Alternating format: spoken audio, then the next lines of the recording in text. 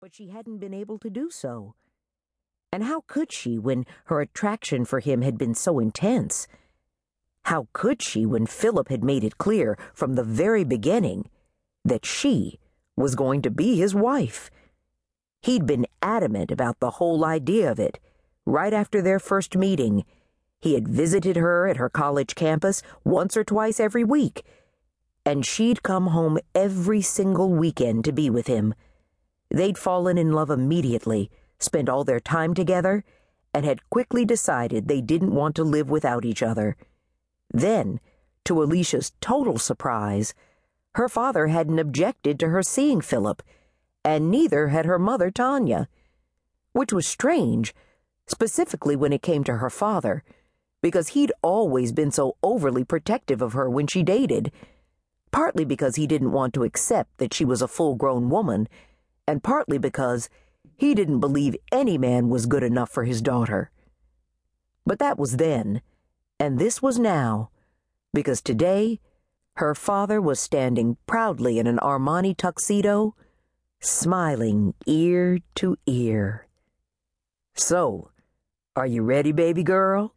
Ready to make a lifelong commitment before God and everyone else who loves you?"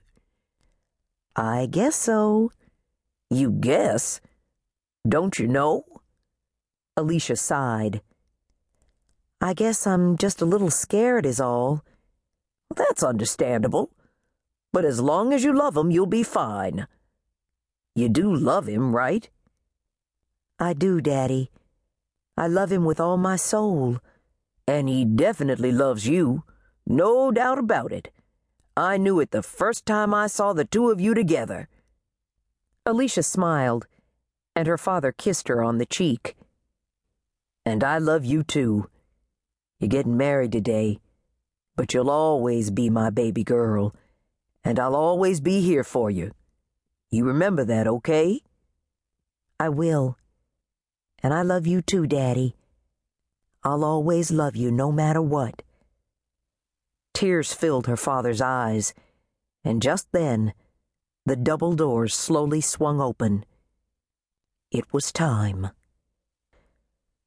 The harpist and flutist played their instruments softly and beautifully, and Alicia saw Philip standing at the altar, waiting patiently. She could tell how at peace he was, and she wished she could feel the same way. She wished she could be sure that they really were going to live happily ever after. So, she stood there, unable to move her feet.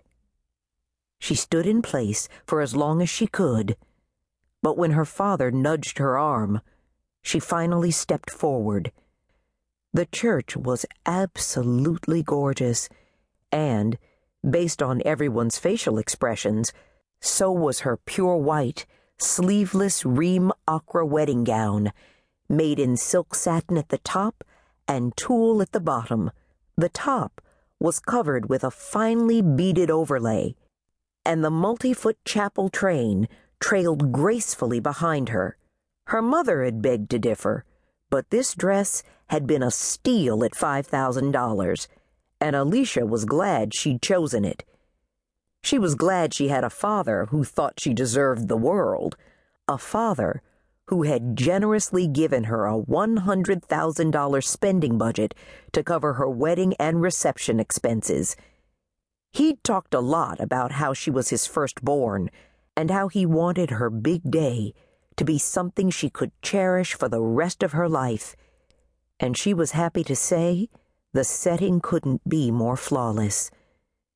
But as she walked farther down the aisle, passing all the exquisitely arranged white floral designs attached to each pew, a feeling of sadness overtook her, and now she knew the real reason she was so uneasy. She didn't want to feel this way, but she couldn't help who she was and what she'd been used to her entire life. The best of everything, regardless of what it cost. What she wished was that love could simply be enough for her, and that designer clothing and other luxury